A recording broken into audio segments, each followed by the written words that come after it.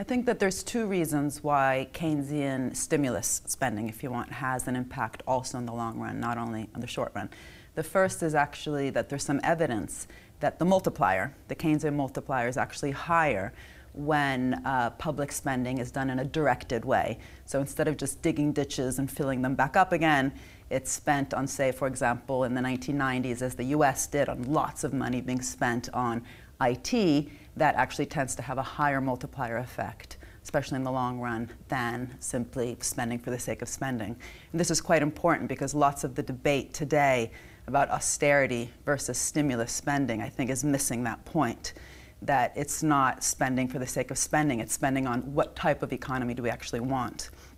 And that requires a vision, it requires a strategic direction. And if you look at what China's doing, for example, today, it's very strategic and it's very directed. So they're planning on spending something like 1.5 trillion over the next 5 years in 7 strategic new areas, including alternative engines, environmentally friendly technologies, biotech, new generation IT. That kind of spending by the public sector tends to have long-run growth benefits much higher than just simple spending.